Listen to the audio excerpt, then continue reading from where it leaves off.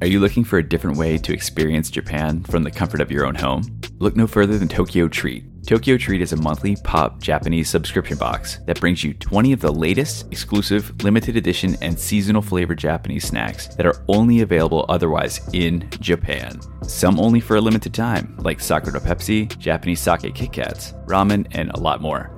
September's box helps bring the celebration of Tsukimi, or Japanese moon viewing, to you and your taste buds. This centuries-old tradition is a time to go outdoors and appreciate the beauty of the autumn moon and hopefully cooler weather while giving thanks for the harvest. Well, Tokyo Treat has harvested some Tsukimi-themed snacks just for you to enjoy under the moonlight with friends and family, including chestnut-flavored Kit Kats, mint chocolate moon pebbles, full moon rice crackers, and more. Check out the booklet inside your curated box for more information about the snacks you'll receive, as well as allergen information and a wealth of details about Japanese culture.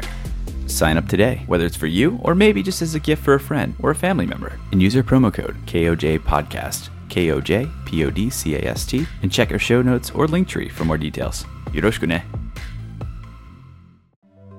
With only 3 episodes left in Season 4, we'll be recording our Season 4 recap episode within the next couple weeks, but we want to hear from you. Got some feedback, stories, requests, input, almost anything really. Send us an email to crewofjapanpodcast, KREWOFJAPANPODCAST @gmail.com. Can't wait to see that email inbox bursting at the brim.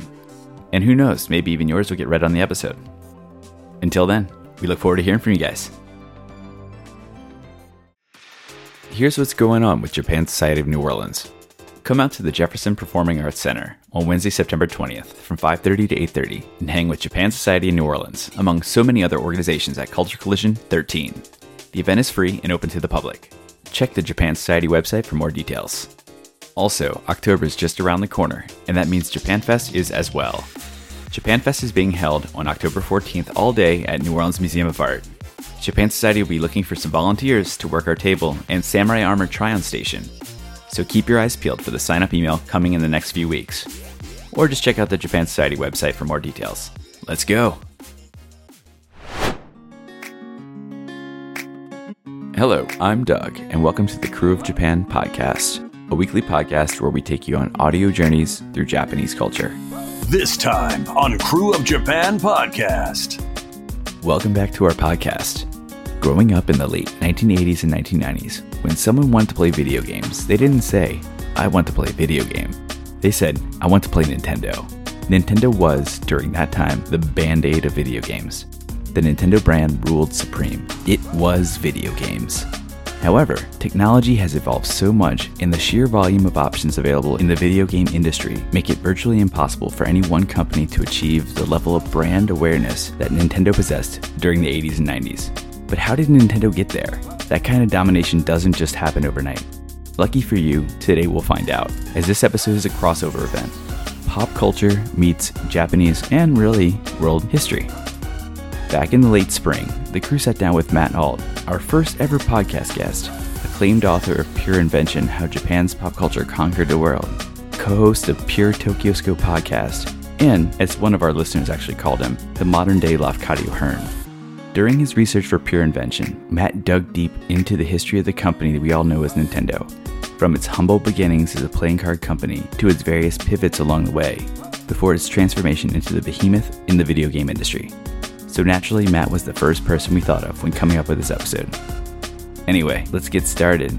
So insert your coin, sit back, and enjoy this pop culture history lesson on the beloved Nintendo company as told by Matt Alt. Let's go.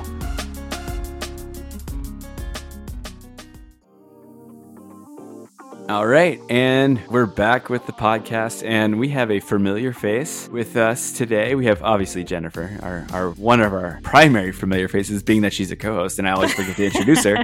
But we have Jennifer, but we also have another familiar face who may as well be a co-host for this podcast because he's been on here so many times. This is the 4th time. I think you're our first 4-peat. I keep turning up like a bad Yenny. No. So you opened our series. It's Matt Alt, by the way. Oh yeah, you open our... say who it is, right? Exactly. I didn't actually say who it was. We have Matt Alt with us of Pure Invention fame, of Pure Tokyo Scope fame, if you listen to podcasts. And let's not forget the new Pure Invention newsletter, which I just launched. You can on find your it Substack, right? Yes, pureinventionbook.com. It's there, pureinventionbook.com/newsletter. Please check it out, as we used to say in NHK.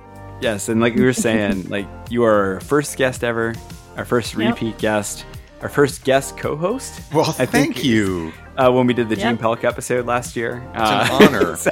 It's an honor. So many firsts for us. You know, I'm always down when Nola is in the picture. You know, it's like we're still waiting on that visit. Yeah, I know. There's so many cocktail bars to visit, so little time.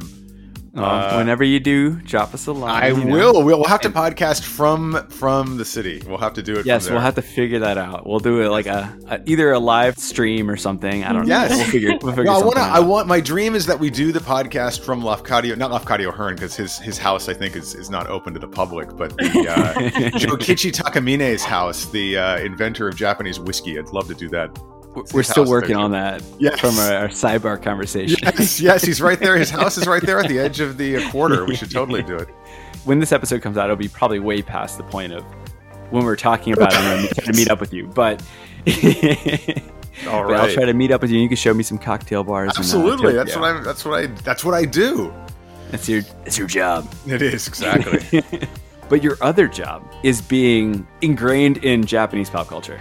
As one of our listeners referred to you on a Reddit, I was on there sharing one of our Tokusatsu episodes, and they referred to you as a modern-day Lafcadio Hearn. That's nice. Wow. Nice. That's so what an nice. honor. That's like, I think every person who comes to Japan and makes a living writing aspires to be that, but it's nobody can call themselves that. I don't think of myself that way, but it's really an honor. It's an honor to be said of me. Thank you, whoever you are. I know who it is, and I'll send that thanks to them later Ghost on. Lafcadio Hearn himself. Since you are so well versed in pretty much everything pop culture Japan, and you've done so much research over the years for your book and for all of the things you talk about. One of the big topics, and especially with the release of the new Zelda game, Tears of the Kingdom, we wanted to talk about the history of Nintendo and just kind of do a historical deep dive, kind of find out their roots, and then travel a long time with them to see how it got to modern day, to where we got to present day Nintendo life and how they exist in not only in Japan, but also the modern world. Lots of twists and turns in that tale. Oh, yeah. Let's start off with the early days. Nintendo is known now as a video game powerhouse globally, but not everyone knows its like true origin story of being in a playing card company, right? Definitely. Can you tell us a little bit about the early days of Nintendo as a playing card company? Well, first of all, I think I should kind of establish, why I'm talking about please. this. I'm not an employee of Nintendo. I never have been. I've played Nintendo, big surprise there. I did a deep dive on Nintendo's history when I wrote Pure Invention, How Japan Made the Modern World.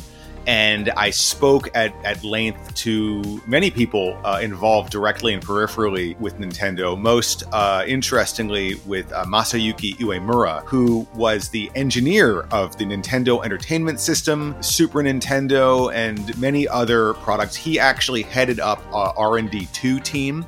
There were two research and development teams there, one led by a gentleman who you may have heard of named Gunpei Yokoi, who is famed as the kind of mentor of Mario's creator, Shigeru Miyamoto, and the engineer of the Game Boy.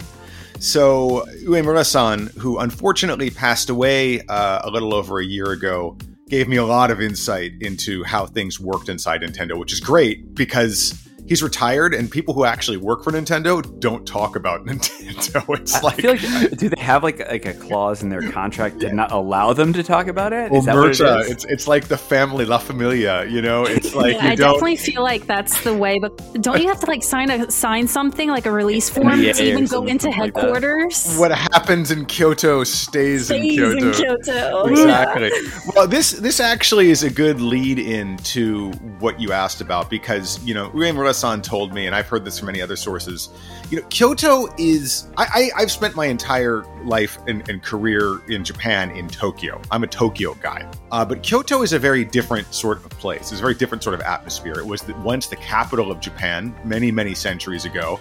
And many of the people who live there still feel like it's the capital. And it's kind of its own little world. It's very traditional. Tradition has been more preserved there, not least of which because Kyoto was struck from the list of bombing targets during World War II by I forget what his title was. Stimson. He was like the head of the War Department during the 1940s and had visited Kyoto and struck it off the list because he felt that it would be too much of it was a beautiful city. And it would be too much of a kind of emotional blow to the Japanese to lose it. I think I've heard that story before too. Yeah, it's true. It's true, and it's pretty well known actually. Yes. That Kyoto was kind of like off limits because it was such a amazing place that they were like, we can't do that. Yeah, well, it wasn't a war like materiel place. It was a site of culture and history, and it just so happened that one of the Americans in charge of the bombing campaign decided to, and I think he did it kind of unilaterally. I think he kind of snuck in and scraped it off the list, scratched it off. Unfortunately, that meant some other city got wasted in its place. Right, so this isn't like really something to celebrate. But at any rate, Kyoto survived World War II relatively unscathed. And actually, that's why Pure Invention is the opening chapter is set there. The toy industry relaunched in Kyoto in 1945, which leads again to Nintendo. So Nintendo got its start in 1889 as a purveyor of Hanafuda cards. And they're called playing cards sometimes in English, but they're not playing cards like we think of as, that we use in like bridge or poker or something like that. They're used in a traditional game of gambling. And there was a big fad for them in the Edo period, late Edo, early Meiji period when Nintendo started. And they're very colorful. They're made of washi paper. They're more like cardboard than they are like we think of as playing cards. And they have very fun patterns on them. And again, they're used in a game of gambling. And so when you say gambling in Japan, you inevitably also link that to gangsters. And while Nintendo was not in any way, shape, or form like a gang-affiliated company, it's a fact that many of the people who consumed this product were. And particularly by the time that Hiroshi Yamauchi took over in the immediate post-war era, it was a family-run company. It was run by the Yamauchi family. And they made these Hanafuda cards for many decades. But by the early post-war era, that game had really fallen out of favor. It was seen as super old-fashioned. It was seen as something that, kind of polite society didn't engage in. And Nintendo was still running its lines. It had very, these big production lines to make the cards because there's all sorts of processes involved in making them and things like that. But the company was kind of struggling after World War II to find its way. And the grandson of the gentleman who was running the company, the grandson being named Hiroshi Yamauchi, was basically tapped to lead the company and took over and tasked himself with modernizing it. I'm leaving a lot of detail and steps out here, but this is basically it. And Hiroshi Yamauchi is the gentleman who kind of shepherded Nintendo in its evolution from making these cards into the company that we know it today. He was there for that entire arc of that. Okay. And isn't now like the old headquarters a hotel? Like you could actually stay there? So there's actually, if you go to downtown Kyoto, it's actually really quite near the station. There is an old Nintendo building there. And I've heard that there was, for a long time, it was just kind of fenced off. And I don't know what Nintendo was using it for. It was still in great repair. It wasn't like abandoned or anything. But the only thing you could see was like a metal plate that said, the Nintendo Playing Card Company on the outside. I have heard that they are doing something with that. I think it's a hotel. So that makes sense because Nintendo is now really actively tapping into its, for lack of a better word, soft power, its kind of charisma around. It's finally leaning into its being more than just a video game company and like a kind of turning into kind of a lifestyle company, sort of like how Studio Ghibli has done in recent years. Oh, yeah, for sure. I mean, Nintendo has ventured off into many other things besides the playing cards. It's dabbled into like love hotels and taxis and stuff. Oh yeah, no, we'll get into that. So what happens is in 1948, Yamauchi's grandfather, who is the president of Nintendo, has a stroke. And they basically yank Yamauchi. Yamauchi left Kyoto. He went to Tokyo. He's going to Waseda University. By all accounts, he's very wealthy, which isn't the case for most Japanese at the time. And so he's this kind of dandy. He's like living it up in the big city of Tokyo. He's, having fun. He's partying. He's going to university, which is something in 1948 that a lot of Japanese people didn't do. So he's already kind of part of the upper crust. He's already part of the elite and has a very sort of different background than the average Japanese. Because remember, in 1948, Japan has been leveled. It has been totally leveled. The Tokyo that Yamauchi was in was literally like huge sections of it must have looked like, no joke, like parts of Ukraine look now. Like tanks, just destroyed streetcars, destroyed roads, destroyed buildings. And he's studying law. And he really, really wanted to complete that degree, but he never did because with the stroke of his grandfather, he had to be pulled out and run Nintendo. And he had no experience running a big company. He's a young guy. He's like a college student. And he actually, in those early years, had a bunch of issues with his workers. They didn't want to listen to him. And it finally came to a head where he basically, in a Godfather-style move, fired all of the there was a strike, and then there was or a threat of a strike, and he basically just fired all of the people who were loyal to his grandfather and installed new people in the company and turned Nintendo into his own. And it was kind of a brutal thing, but it was something that had to happen because now he had full control over the company. Yeah, I can imagine the tug of war going back and forth with that. Because it's a traditional company.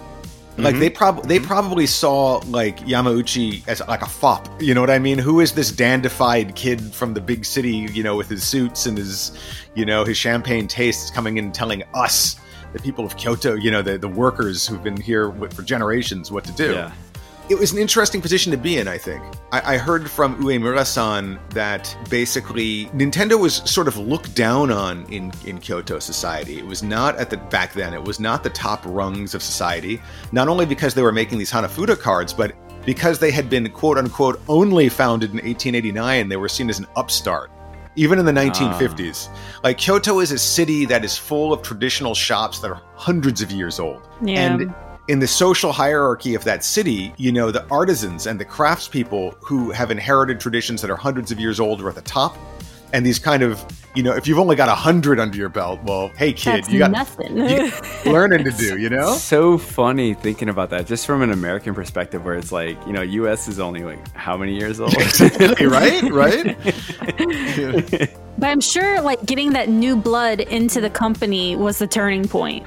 Yeah, well, of course, because, suddenly you have this 20-something, kid, full of piss and vinegar, as they say, running the company. And Yamauchi was somebody who was not I think maybe because he had suffered through that mutiny early on and because he knew Nintendo was not, necessarily looked up to in Kyoto, I think he felt like he had a lot of room to innovate and to try new things and do new things. And he wanted to be successful. He really wanted to win, quote unquote. I don't think in a sense of dominating other companies, although that does come into the picture later on, but in terms of, proving that he was the right guy to run this. So over the 50s and, early 60s, he starts really modernizing things. Nintendo was, for a very long time in the post-war era and really up until the late 70s, a toy company. The way they became a toy company was Yamauchi was the first person to make playing cards. Playing cards at the time, in the early 50s, were associated with gambling too. But then he had the idea of, what if we put Disney characters on them? What if we put Disney characters on them and sell them to kids so we can expand the market just from scuzzy adults into children? And so he went to America and he actually met with Roy Disney. This is 1959, I think, 1960. He goes over and he negotiates with Roy Disney. I don't think he made it up to Walt, but Roy. And Roy gave him a tour of the Magic Kingdom. This was the first time Yamauchi saw the power of characters and licensing. And I'm sure he liked what he saw. He sees somebody in the States who turned a mouse into a literal kingdom, over there, right? And so he brings this Disney thing back, and his playing cards were a huge hit with the Disney characters on them. And they were placed not in the stores that you would normally see cards in, they were placed in toy stores. So this gave Nintendo its kind of first toehold into that area. And it was important because there's a big baby boom going on, right? There's a lot of kids. Right. From there, do they only stick to that toy and children's realm of products? Jen had mentioned earlier the taxis and the love hotels. Yes. Where they still maintain that presence in like the adult world. So yeah, what happened was that even though these playing cards did really well, and he's selling at one point they're selling hundreds of thousands of units a year, right? And he's dominating the playing card market. But Yamauchi isn't like the kind of guy who's going to be satisfied with just like simple success. And he realizes that, no matter how big of a playing card company he becomes, there's limits to what he can do. And so he decides to start diversifying. Okay. And this is where things get really interesting. In the 60s, Nintendo is doing all sorts of crazy stuff, or I should say Yamauchi. He founds, he purchases a taxi company. And then he also, in concert with that, buys a share in and takes ownership of a love hotel, which is, as you know, in Japan, a kind of a place for like a by the hour place for trysting with your lover, right? And this Lovers. Lovers, yeah, because this is the thing. There were a lot of newspaper articles at the time that were making fun of Yamauchi because he was reportedly a big customer of this. Like it makes sense when you think about it, because the taxi driver, you'd get into a taxi with your girlfriend or whoever it was and say, hey, a good place we can go? And the taxi driver is like, yeah, buddy, the Nintendo Love Hotel. And he'd take you over there, right? or whatever love hotel that your taxi service was affiliated with. So this is like one step away from like being a kind of brothel type situation, yeah. Really. Right? It's really different than what you think of Nintendo today. So were they branded as Nintendo, or they have another name? Completely separate from the taxi company was called Daya, I think, and I think it's still in business today. It was like I don't think he founded it. I think he acquired it. Like Taxi Love Hotel, like they were kind of like a package deal. But it's not that like he's like, maybe we should get into the Mustang Ranch business. I think it was just Yamauchi-san was an incredibly entrepreneurial guy.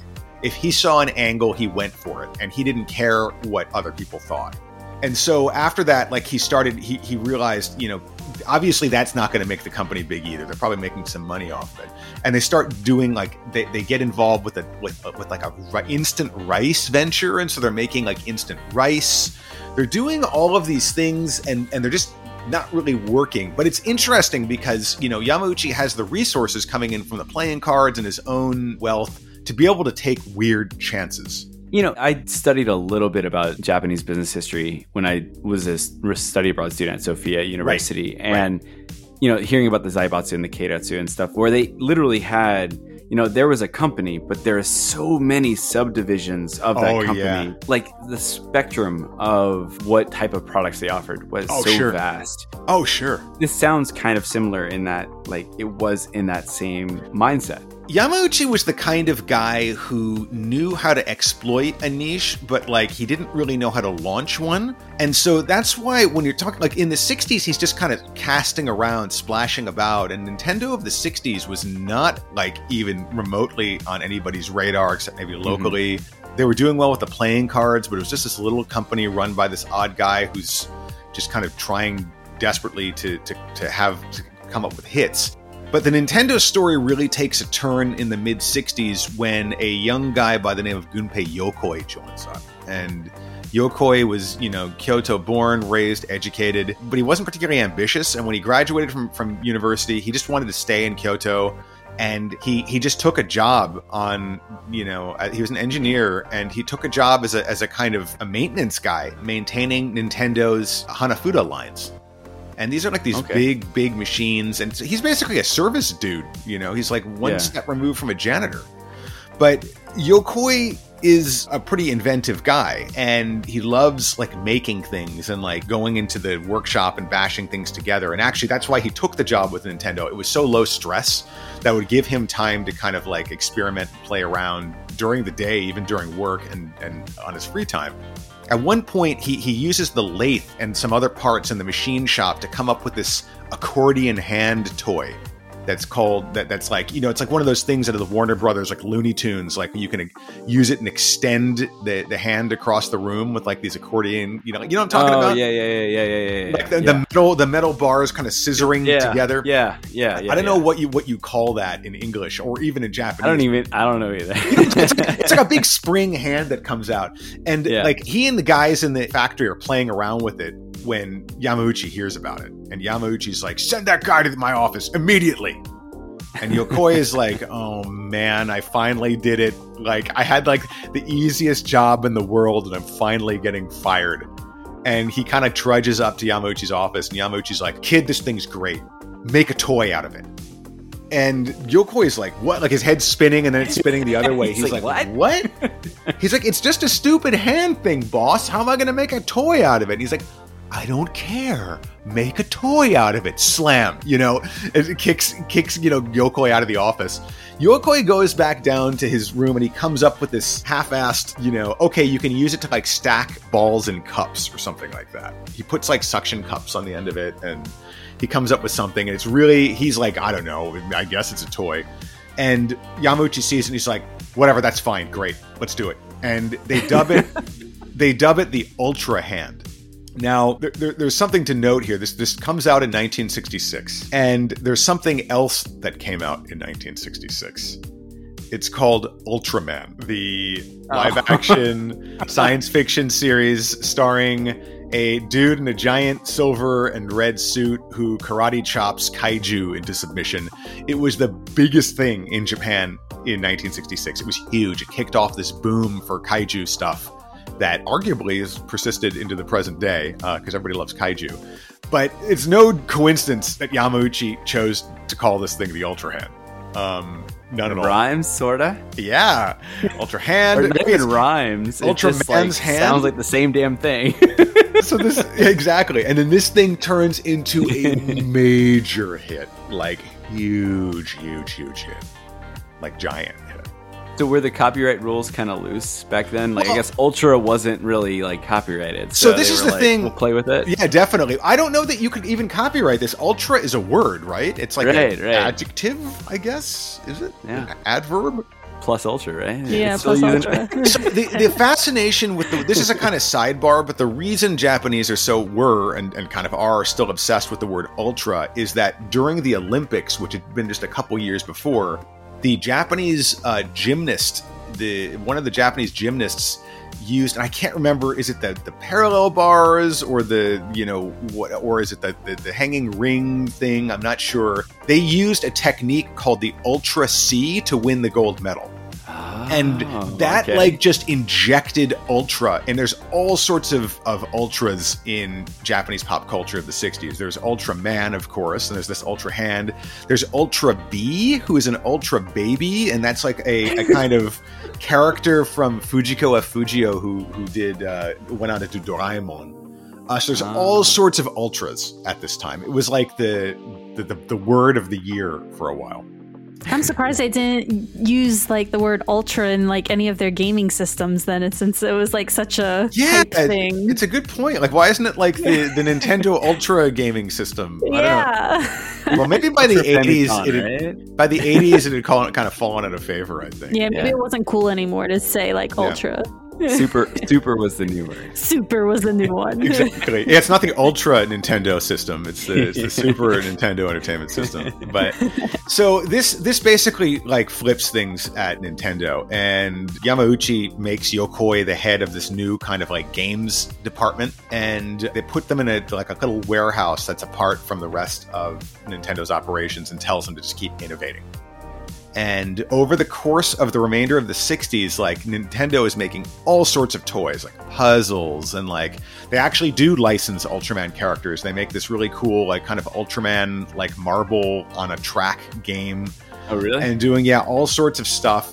And that's all they do is make toys. And actually at one point, this is another kind of interesting sidebar from the research in my book. The biggest toy company of the 60s in Japan was called Marusan. And they were so huge because they made soft vinyl figures of kaiju toys from the Ultraman series. And at one point, Marusan fell on kind of hard times, and it turned out they shared a bank with Nintendo. And I heard this from an ex-Marusan employee. That bank employee, when they came in for a loan, said, no, you know what? You need to merge. I think you guys should discuss merging with this company in Kyoto called Nintendo. And so Marusan and Nintendo actually, the presidents of the two companies sat down at a hot spring resort in Atami and tried to hammer out some kind of deal where they would merge. And there were two big personalities who ran those two companies, and it didn't work out. But there's like this parallel universe where Nintendo merged with this other toy company and became an even bigger toy company instead of becoming a video gaming company. So it's really interesting, all these kind of paths less taken and stuff like that. But 60s, like they're just a toy company. That's all they are. Right. They're making playing cards and toys. Games. What year did the NES or even Game & Watch? I think that was like the first one, right? 70s. That's late 70s. So we're still in the 60s. There's still a gap between here and there when we actually get to when they actually dabble in video games. Well, the bridge between that comes with Yokoi again. Yokoi he's a toy maker. He likes making physical toys, but he recruits this guy from Sharp named Masayuki Uemura, who you might remember. Mm-hmm. He's the guy who I said I interviewed for Pure Invention. Mm-hmm. And Yokoi and Uemura started to devise these increasingly complicated electronic toys. Most importantly, they invented a light gun that would let you shoot light beams, or more accurately, they kind of detected light beams, but it looked like you were shooting them, and like knock down targets and stuff like that. And these kind of novelty light gun toys turned out to be a hit. And Nintendo in the mid 70s decided to expand and to make like arcade style light gun shooting experiences. They called it Laser Clay. And Clay. Okay. Yeah, they actually, I don't know if they modified real hunting rifles, but they look real. And you would use hunting rifles and you would go into a converted bowling alley where they would project clay, like pigeons, those clay targets on the wall, and you would follow them and shoot them with the light gun rifles. And they were poised to make this their big, big thing. This was going to be the big next thing. They hired... precursor Duck Hunt, huh? That's absolutely, exactly, yeah. That's absolutely what it is. That's absolutely. There's no coincidence that one of the first Nintendo accessories was a light gun. That's Yokoi and Uemura's invention. Anyway, they're really serious about this. They figured this is going to be the future of Nintendo, and they actually hired Sonny Chiba of Kill Bill fame and so many 70s movies. He was already an action star in Japan at that time, and he was the kind of spokes dude for Laser Clay. But what happened was the first oil shock hit, and the economy just crashed. Everybody stayed home, and the Laser Clay thing died on the vine. It just totally died, and Nintendo was screwed. This is the mid 1970s, and let me tell you, if you were to go back in time and ask any Japanese business person in the entertainment or the toy or any basically industry what they thought of Nintendo, they'd be like, oh, it's going to be out of business soon. Nobody expected anything from this company. Nothing. It was just, this is like a really, really low period. Hard to believe now, huh? I know, yeah, because I was about to say, I mean, man, Nintendo has the last laugh. Yeah, well, I mean, it's a testament, I think, to Yamauchi's resilience, right? This is one of those guys. Exactly. He got shot with a light gun and got right back up, It's like the Terminator. This guy is he's unstoppable. So, fortunately for Yamauchi, he heard around this very same time that in America and Europe, these things called television games were starting to take off. Atari, Magnavox, all of these things. And so he's like, you know what? Television games, and he's the pivot master, right? He just pivots again into these. Fine, Sonny Chiba, you keep all the rifles, you keep them, use them in your productions, whatever. We're gonna pivot into video games. The only problem was they had absolutely no experience, and so he tells the guy who I interviewed, Uemura-san, just make a television game, make it. And to be brutally honest, Nintendo's first steps into this field were total copies of other companies' products. There's no gilding this lily. What's the word I'm looking for? There's no getting around this. Nintendo's first TV game product, which was called the Color TV Game 6, is just a copy of Pong. Remember Pong? Oh, yeah. the two little paddles and the ball, and then like they claim there's 6 games, but like one's hockey and one's like tennis, but they're all exactly the same game because there's no graphics. It's just like, you're a rectangle, and like here's a square, and like hit it. I was an avid Atari player when I was a child. My dad had the old Atari, the original Atari, with the little joystick with the button. Yes, and cartridges. Didn't have ET, but it's funny, even as a little kid, when I got ET, I was like, man, this sucks. You know, it's just like, this is a terrible game. Probably in that exact high-pitched voice, I like to think. But so Nintendo is making all of these like knockoff games, and then they get in arcade games, and those games are knockoffs too. Like they're making like knockoffs of Space Invaders. Mm-hmm. And Space Invaders hits really big in Japan in like 78, and all these companies that like the rules of copyright on video games aren't really clear at this point, right? And so, you know, Taito is making a fortune off of Space Invaders, and then like everybody starts copying it, including Nintendo, to the point where like these lawsuits start getting thrown back and forth. And there's like this amazing, I found when I was researching the book, I found this amazing TV documentary from the era on Space Invaders, where this guy is going around to like the reporters going around to all of the Space Invaders arcades. And back then an arcade was just Space Invaders. That's what an arcade was. At least that's all that anyone ever really cared about. It was really one of the only big, it was the only hit game. And by the way, side note, in Nakano Broadway, they've just opened up like a replica Space Invaders cafe. Yes, I'm so excited by this. And back then in Japan, like the arcade games weren't like the big cabinets we know. They were like the cocktail style. You would sit down and play them, and like put your drink on top of them and play the game. So it was a kind of different sort of experience. But like the point of this, Yamauchi's interviewed, and he's like, hey man, games are games. We should. And I'm paraphrasing here, but I'll dig it up. But it's like, games are games. You can't patent or copyright a style of gameplay. You know what? I think whenever a video game company comes up with a big hit, they should share it with the other video game companies. That's what I think, because it'll make the Japanese game industry grow as a whole. Yeah, share alike. The irony of Nintendo saying that. They don't like this is one of the reasons it's difficult to like work with big corporations like this when you write histories of them, because there's a lot of stuff they don't want known like this. And it's really funny. And he's got his slicked back hair, he's smoking, he's like, yeah man, games, you can't patent a game. It's just like, wow, are we on the same planet, on the same universe? And it's important to note here, Nintendo can't even make its own games. They have no in-house expertise. They're outsourcing it to other companies pretty much. And this is around the time 1979, 1980, when Nintendo takes another big turn, where Yamauchi gets another big score. He hires a kid named Shigeru Miyamoto. And Miyamoto is literal game changer. Well, and he's not a game designer. He's not a programmer. He's a graphic designer. He's a graphic illustrator, and he's like basically doing like pamphlets for them and like font design and things like that at this point. But it's really interesting. Every other video game company on the planet is made up of programmers. Atari has like Steve Jobs and like Steve Wozniak. You have like Sharp Electronics, you have Magnavox, you have all these, all of these game companies. They're staffed by engineers.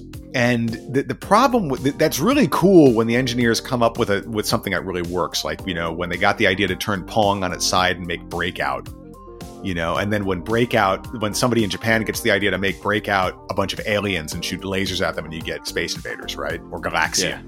Yeah. But, the skill set between like somebody who is you can be a hotshot programmer but not know a thing about graphic design or like gameplay, right? Yeah. So this, yeah, you can be an amazing writer but you don't know how to draw. You know what I mean? Or vice versa, which is why so many comic books have a different artist and a different writer, right? A different writer, yeah. Well, back in time, in the early days of the game industry, you had to be a programmer and a game designer at the same time. But since Nintendo didn't have any programmers, it all fell on people like Gunpei Yokoi and Shigeru Miyamoto to design games and then outsource it to people who would just follow their footsteps, make the game look like this, make it play like this. So ironically, Nintendo's total ineptitude at programming in-house turned into the foundation of how modern games are made. Where like the guy directing the game or art directing the game or, is not the person actually writing the code for the game. That's not how it works. You have a game designer. A game designer designs the game, and then, or the director designs the game how he wants it to play, and then orders the art department, the programmers, the riggers, the 3D visualizers, whatever, to make the game in their vision, right? Like a movie. It's like George Lucas doesn't run the camera. He tells the camera, the cinematographer, what to do, or did back when he still made movies. So, like, this is a huge like leap forward. Like, Shigeru Miyamoto's not a programmer. Neither is Yokoi, but they know what's fun. Like, Yokoi has decades of experience making toys. He knows what play is. And so Yokoi takes Miyamoto under his wing and kind of tutors him. And, there were some false starts, but then the two of them together come up with a game based on Popeye. Not just based on Popeye, based on a very specific episode of Popeye called A Dream Walking, where Popeye and Blue, they watch this cartoon together, or at least Yokoi does, and it involves Olive Oyl gets knocked on the head and is kind of sleepwalking. And she starts sleepwalking through this construction site. And Popeye and Bluto are, as always, punching each other out. They're running on the girders, they're knocking each other up and down levels, and they're trying to save Olive Oyl while they're fighting themselves at the same time. And this gives Yokoi this idea for a game set in a construction sort of environment. You can probably see where I'm going with this. Oh, yeah. But yeah. The problem is the negotiations with, I think it's called King Rights Features, who owned Popeye, they took too long. And and so they're like, you know what? Forget it. Use the engine and make your own characters. You know what? Miyamoto-san, or Miyamoto-kun, because he's underneath Yokoi, just redesign this. We're going to use the same game, same levels, same everything, but get rid of Popeye and Olive Oyl and make somebody else. And Miyamoto comes back he turns Bluto into a gorilla. He turns Olive Oyl into, I think she's called Pauline. And then he turns Popeye into a character he calls Jumpman, wearing red overalls and a blue jacket and a little mustache. He doesn't look anything like Popeye. And Donkey Kong like a plumber. He looks like a plumber. He looks like, he's a plumber. I don't think there was even any background back then. Miyamoto said... I don't think there was. In later interviews, he said he wanted to call him Mr. Video. For a video game. And he wanted to put him in... He knew he wanted to put him in different games, but there was no background to what his background is or what his story was or anything like that, other than he's in this construction site and kind of vaguely inspired by Popeye. And Donkey Kong was born, and Pac-Man came before it, 1 year before it. Pac-Man was a huge hit. Donkey Kong was like an epic hit, like a transformational epic hit, because it was the first video game that actually felt like playing a cartoon. Like, Pac-Man was still kind of a puzzle maze sort of thing. Donkey Kong had a soundtrack, it had characters, it had drama, and the graphics had improved to the point where it actually looked like something you'd see on a cartoon screen. Huge hit. So that's Donkey Kong. And that is the jumping off point for Nintendo becoming an original maker of original content, not just copying other people's stuff, which it had been totally up until that point. Yeah, I'm sure with that success, they were like, this worked out really well. Let's keep going with this momentum. Yeah, honestly, seriously, I don't think Shigeru Miyamoto could have gotten a job at Namco or Taito or Atari or any of those companies. They probably would have laughed him at, what, you've never programmed before? But the way he worked, which is to design the characters and the gameplay, it basically set the stage for the way games should be made in the future going forward. He flipped what was a disadvantage into a huge advantage. For someone like him, character design is probably one of the most important things about a game. Yeah, definitely. And actually, I spoke to Uemura-san about that, the engineer of the NES, and I was like, why do you think... Because, you have Donkey Kong, and then you have Mario Brothers, and then you have Super Mario Brothers, and then you have Zelda, and you have, all of these different, amazing games coming out of R&D 1, Nintendo's... R&D 1 is mainly the games, and R&D 2 is mainly the hardware, although there was some kind of crossover there. But I said to Uemura-san, I'm like, what was it about this stuff that so gripped the world, including me when we were kids? Why some people in Kyoto had the key to this? Yeah. And, at first he's like, I wanted to ask you that. Aren't you writing a book about it? But, I was like, God, yes, but it's my job to ask you. And he told me something really interesting, which is that we got lucky. And I'm like, what do you mean? Just that Miyamoto was really good? And he's like, Miyamoto was really good and like Yokoi was good. We were a good team. But what I mean is unconsciously, Miyamoto and all of us were incorporating motifs from Japanese pop culture into our work, like kawaii culture, like Hello Kitty, the squashed body, the big head, or like power-ups and things like that, like we saw in like manga and anime and like the perspectives and the designs. So the combination of kawaii culture and manga and anime culture, which was really like developing into a powerful force in the late 70s and early 80s, it kind of unconsciously fueled the design of Japanese video games. And it made them seem even more unique and advanced than they might have been, because Americans didn't know any of the references people were basing them on. Yeah. We didn't have manga or anime really, not much, or kawaii culture that much in America back then. America saw like Hollywood machismo, like power, strong, manly, masculine. That's why like all the American games of the era are like Missile Command, Battle Zone, tank something, fight, punch, kill. And like all of a sudden these cute games from Japan, like Donkey Kong, like Pac-Man, and many others, Frogger, Dig Dug, they all start coming in and like upending what the conception of cool is single-handedly in America. And obviously Mario played a big part in that. And that's what Uemura-san told me. And I thought it was really interesting. It wouldn't exist without anime and manga and kawaii culture. Yeah, and all these characters are so iconic, and I'm not going to sidetrack too much because it's something, if you haven't, not you, but like listeners out there haven't listened to it or watched it already, the documentary series High Score on Netflix was really great. Yep. And there was one snippet about kind of talking about Donkey Kong and then the lawsuit they had with, the rights to the, was it copyright infringement for Donkey Kong versus King Kong? And then as a thanks to the attorney or lawyer who represented Nintendo, they named Kirby after him. Nintendo was already like kind of an 800-pound gorilla because it was doing so well. But yeah, just to quickly recap that for people who don't know it, they got sued by, was it Universal Pictures? Something, yeah. They got sued by the company who claimed to own, who owned King Kong, and said this is obviously copyright infringement, and all of your base belong to us, basically. And all of the other like companies in America who had licensed Donkey Kong, like ColecoVision, basically folded. They're like, you know what? They're right. They own King Kong. It was only the lawyer who Nintendo hired in the United States had this like inkling. Wait a second, that's a really old movie. Hey, prove that you own the rights to it. And it turned out they didn't. Like that it had passed into the public domain, and so it was a huge win by Nintendo over this American like Hollywood titan. And I think that gave them a lot of confidence too. Yeah, but then, they were thinking about the American competition, but they weren't thinking about the home competition. Well, I mean, there is a lot of competition going on at home. What do you mean by that? I'm curious. Sega. Yes. But Sega, like, it's interesting. Nintendo dominated for the rest of the 80s. Of course, there's like NEC, who made the PC Engine, known as the TurboGrafx 16 in the States.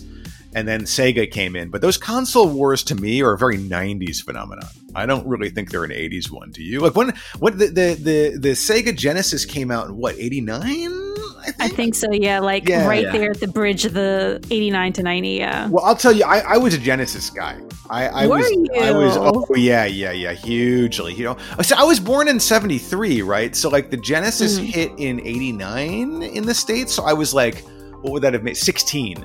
It was like a sweet spot. It's like black and it has this like chrome on it. And it's like, it's got this really cool computer looking thing. And the games were edgier than Nintendo. Like Nintendo always stayed with this kind of family friendly stuff, right? Were you a big X-Men fan? I was a big X-Men fan on Genesis. Yeah. Although my jam on Genesis was a game called Herzog Zwei. It was this real-time kind of strategy game where you played this transforming robot and had to take over the enemy guy's base. But I love the Genesis. I loved so many great games on there. And not all of them Japanese, like, Road Rash or Road Rage. Yeah, they had a lot of American games on the Genesis. Amazing. Well, the Genesis also, like, I'm not a big sports guy, but Genesis had a lot of sports games on it that I think. They did. I have several on that shelf behind me. Oh, yes. You or your husband? Well, all of us. We have a lot of games on that shelf. But I know Jonathan loves his video games. They always say a good rivalry makes way for some great development. Well, and Yamauchi was kind of running the company with an iron fist. Like, he basically forced other companies to kowtow to him. Most famously, the president of Namco, Mr. Nakamura, Namco was like a huge force in the game industry. They were bigger than Nintendo in the late 70s, early 80s. And then the invention of the Famicom. So after they realized Donkey Kong hits big in the arcade, Yamauchi drunkenly calls up Uemura and says, "We need a console. Make me a home TV game." And Uemura's like, "What? Like, we don't have anything like this." And he's praying. Yamauchi's just drunk and forgets about it. But he comes back into work the next day, and like Yamauchi's like, "Where's my game system?" And Yamauchi's like, "Oh man." And so Yamauchi spent the next year or two analyzing all of the American video game systems. Like he bought the Atari 2600, the Odyssey 2, like the ColecoVision, and he told me they literally like used acid to dissolve the casings on the microchips and like blew them up on photographically, put them on the wall and like kind of tracing their lines, because I think they thought, hey, maybe we can kind of copy some of this. It turned out they couldn't. Like, it was all too old-fashioned tech for what they wanted to do. So in a nutshell, what Uemura's team did was miniaturize the entire Donkey Kong arcade architecture into something that could fit into a little box and accept cartridges. The Nintendo Entertainment System was literally benchmarked, designed to run only one game, which is Donkey Kong. And that's how it started. So Donkey Kong was more than a big arcade hit. It was this device. It allowed the creation of the Nintendo Entertainment System, the Famicom in Japan. And that was literally it. It was a Donkey Kong machine scaled down pretty much that you could plug into a TV and play at home. That's why actually the Donkey Kong on the Famicom, the NES, is so great. It's like a perfect port of the arcade game. But yeah, Did you have to blow into that cartridge? You're not supposed to do that. You're not supposed to do that. That's actually bad. Yeah, that's a big no-no. Yeah. So, yeah, I know. And that led to, like, some Mario Brothers and Super Mario Brothers, blah, blah, blah, blah, up to the... you can make this as granular as you want. We could spend, like, hours in the 80s or the 90s, but that's so much. But that's the Nintendo history. I think you can say by the Famicom, that's Nintendo. That's the Nintendo we know today, because the Famicom was more than a hit. It was like a kind of society-wide phenomenon. But interestingly enough, Yamauchi and everybody expected that the fad would pass within 3 years. That's why that's the only reason why he said, well, we better make an American version, because it's going to be dead in Japan soon. And so he told Yamauchi, make me an American version, and worked with Nintendo of America, and they did. Yamauchi was wrong. Like, the Famicom was just starting to gain steam. And as we all know, it became a global phenomenon. It didn't, gaming had crashed and cratered in the United States. Like, when Nintendo re-entered the gaming market in the United States, it was seen as a really foolhardy thing to do. Like, all of the industry insiders are like, what? Kids have spoken. They don't like video games, glossing over the fact that it was adults and their crappy E.T. and like all these other really bad games that killed the industry, not kids. And Yamauchi and his people saw that there was an opportunity, and they exploited it, and here we are today. Yeah. Making several consoles, one after the other. Many, many, many. I actually think, though, the Famicom, like, if you're talking about transformative game systems, you have the Famicom, of course, because it made modern gaming a thing. Then Gunpei Yokoi came up with the Game Boy in 1989, and I actually think that's the more transformative device. I was about to ask you, because they've come up with so many, like Virtual Boy, 64, Wii, Switch, etc. over the times, but I feel like it all points back to the portability that comes with the Game Boy, right? Yeah, the Game Boy is it. It wasn't even a great game system, No. Like, I talked to an American game insider who programmed for it at the time, and she said they called it the Lame Boy. Like, there were, but like spec wise, it was a pale shadow of like the Atari Lynx, for instance, which came out around the same time. But it had the better game library. Like, Nintendo gambled that kids didn't care about the spec. All they cared about was, could they play Mario on it? And they were right, because The Game Boy, the first one was terrible. Like, it didn't have any backlight. Like, you could barely see it. You may as well have been playing those handheld Tiger games that are like just a little like icon moving around the screen when you press a button. You remember those? Oh, totally. I do. Totally.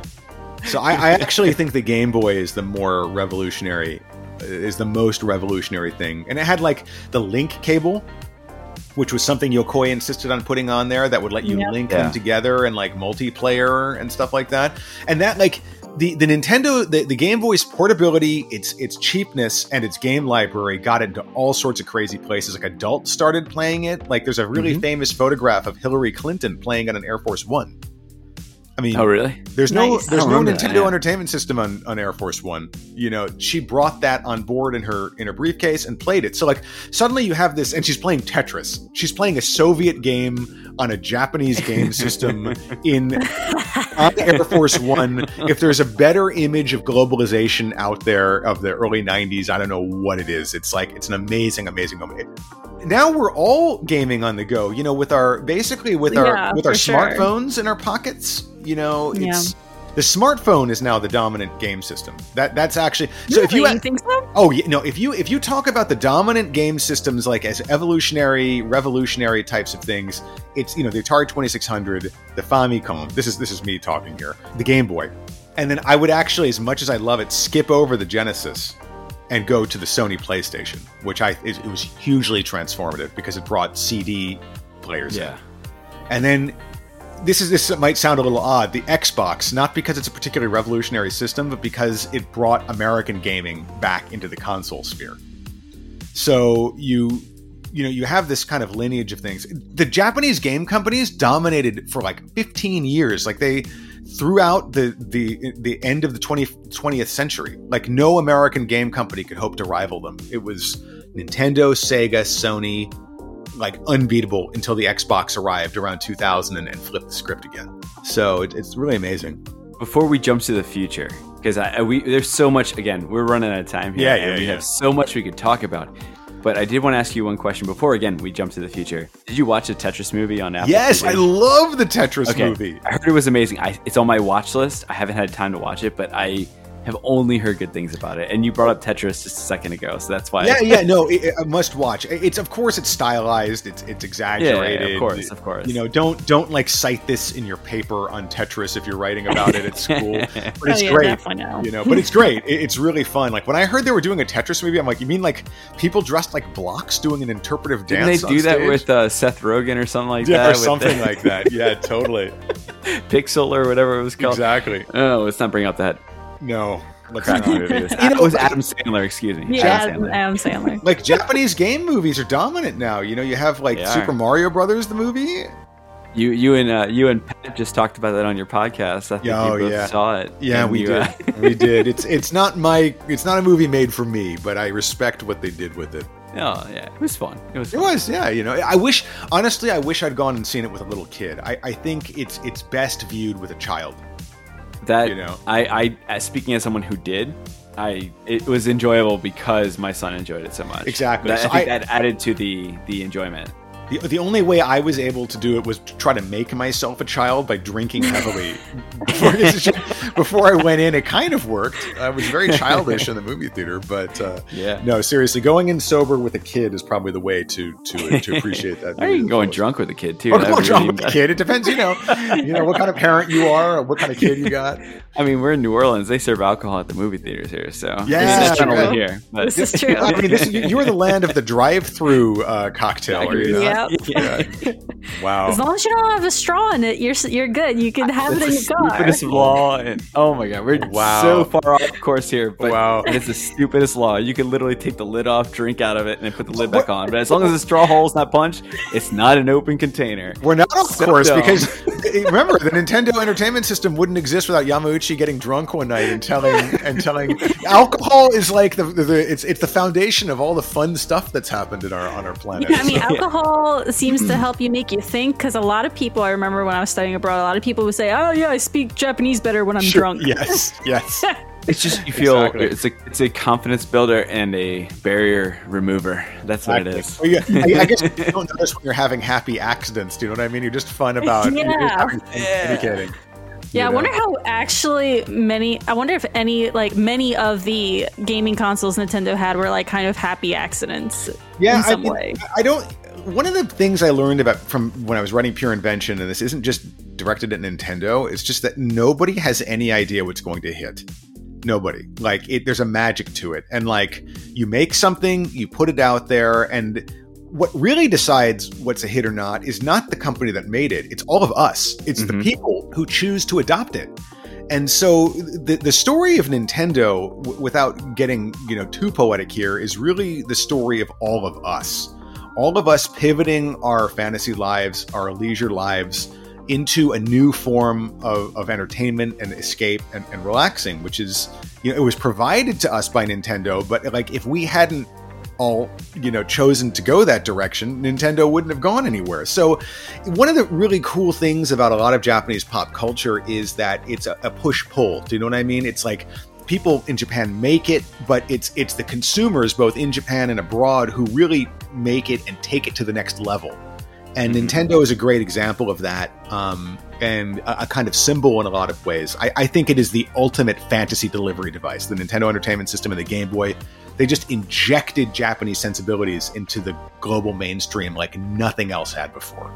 So truly transformative company, products, people, and us. Yeah, and like you mentioned prior to us recording here, I mean, the pandemic, like Animal Crossing, no one saw Animal Crossing being that giant bridge that it became during the pandemic, where it kind of connected people where they couldn't, at a time when they couldn't physically connect, they can now go to their little animal islands and trade vegetables or whatever. I didn't play Animal Crossing. I don't know what the hell's going on. Yeah, no, but you know what I mean? Yeah. Animal Crossing was the pandemic game. Animal Crossing was the pandemic game. It was. That same year, an anime became the top grossing movie of the planet. Kimetsu no Yaiba, Demon Slayer, Mugen Train, Infinity Train. That's a long title.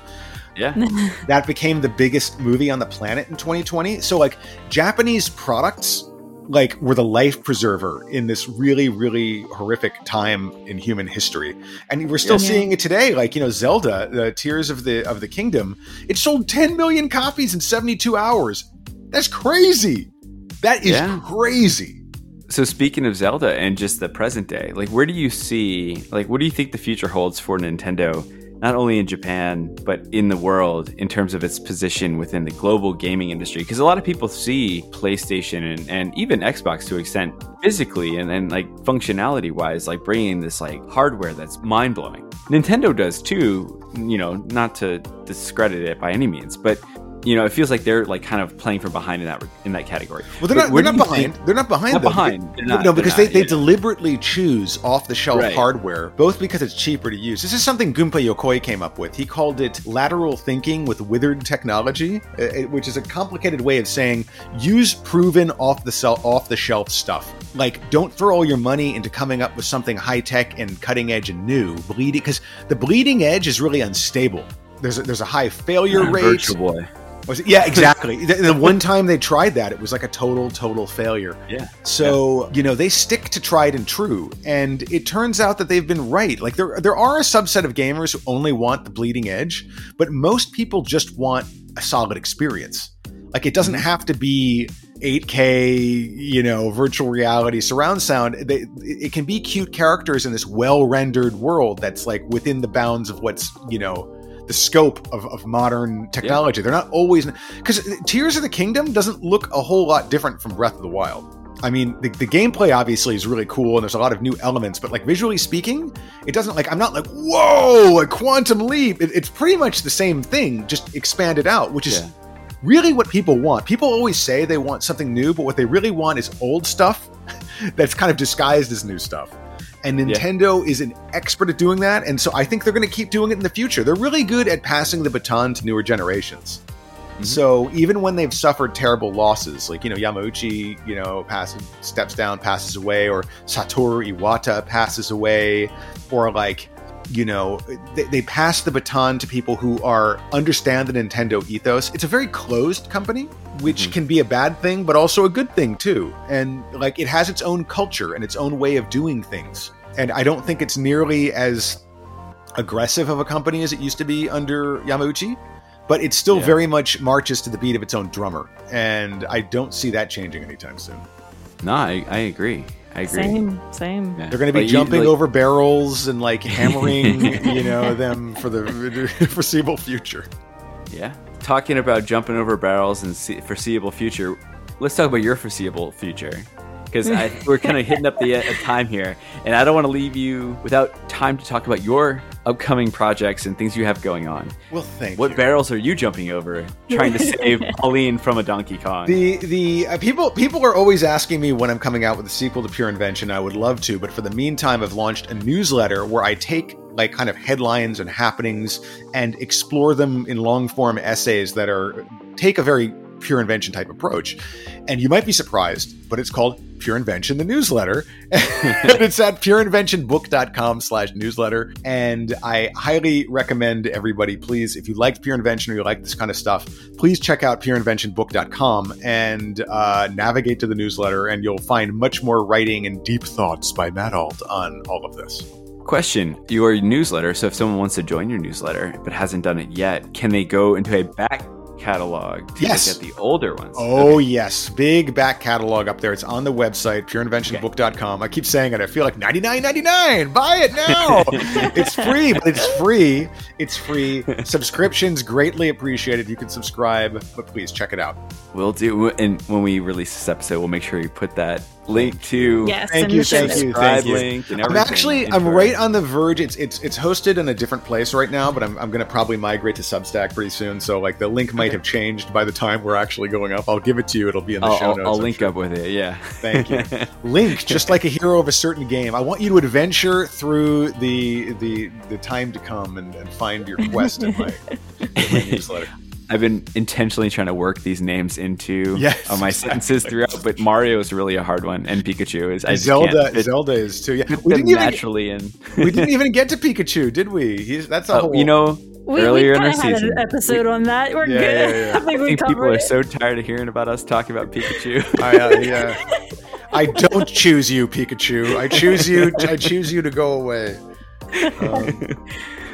If they're interested, they can go back into episodes 2 and 3 and listen to our Pokemon. Have you heard of this thing? If you haven't heard of this thing, go back and check out the Cruise podcast. Exactly. So, well, thanks for having me on. It was really great, as always. Thank you for coming on. It's our pleasure. I look forward to going through the drive-thru with you and getting a daiquiri next time I'm in town. Absolutely. That's my pride, my pleasure, and my pride in my city. Yes. To get to a drive-thru daiquiri. I really do want to get out there again soon. I promise I will. Sounds good, man. All right. Well, thank you so much. Thank you. Sorry for the late start, but let's do it again sometime. Absolutely, man. Thank you. Excellent. And that's it for this week's episode. Thank you so much for tuning in to the Crew of Japan podcast. A very special thank you to our friend Matt Alt for joining us today to give us a true history lesson on how Nintendo became the entity it is today.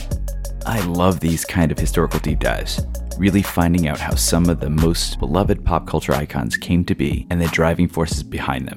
If Nintendo would have waited for those rights for Popeye, we would have never had Mario. Wild to think about it. If you haven't already and are interested in learning more about so many various pop culture phenomena and stories relating to Japan, Matt's your dude. I highly suggest checking out Matt's book, Pure Invention, How Japan's Pop Culture Conquered the World, available in paperback, hardback, and audiobook. And while you're at it, check out his Substack, as well as the fun Pure Tokyoscope podcast he records with Patrick Macias. We'll have them all linked out in the show notes. What did you enjoy the most about today's chat with Matt? What surprised you the most about Nintendo's past?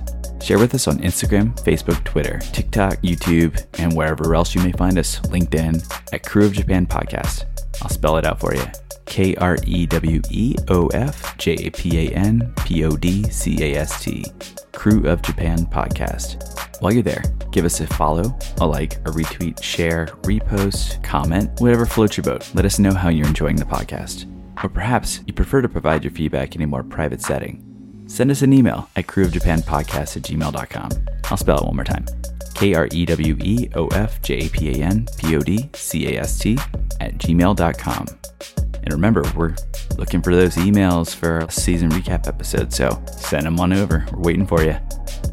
And speaking of feedback, if you're enjoying what you're listening to today, or any of the episodes this season or our previous seasons, please feel free to leave us a 5-star review on your favorite podcast streaming app. Every single one of those 5-star ratings and reviews helps others interested in Japan and this kind of content find the podcast. And I'm being 100% sincere when I say that any and all support or ratings and reviews are incredibly appreciated. But that's it for today. Until next time.